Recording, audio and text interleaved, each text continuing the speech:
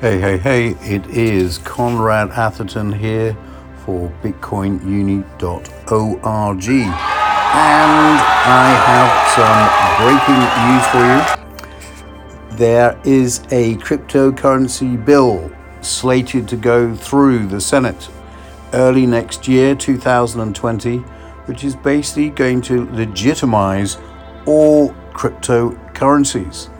The SEC has come up with a definition, and they are going to propose that all cryptocurrencies are indeed assets.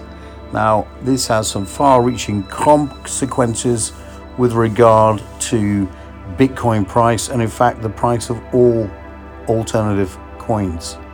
If you are not a holder of Bitcoin yet, you really need to get yourself educated, because another big wave of investment is bound to come through once this bill has passed in the Senate.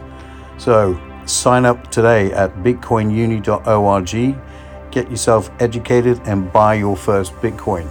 This is a substantial piece of news which you're probably hearing about for the first time on this podcast. So I'm Conrad Atherton with a very quick news update. Take action, bitcoinuni.org.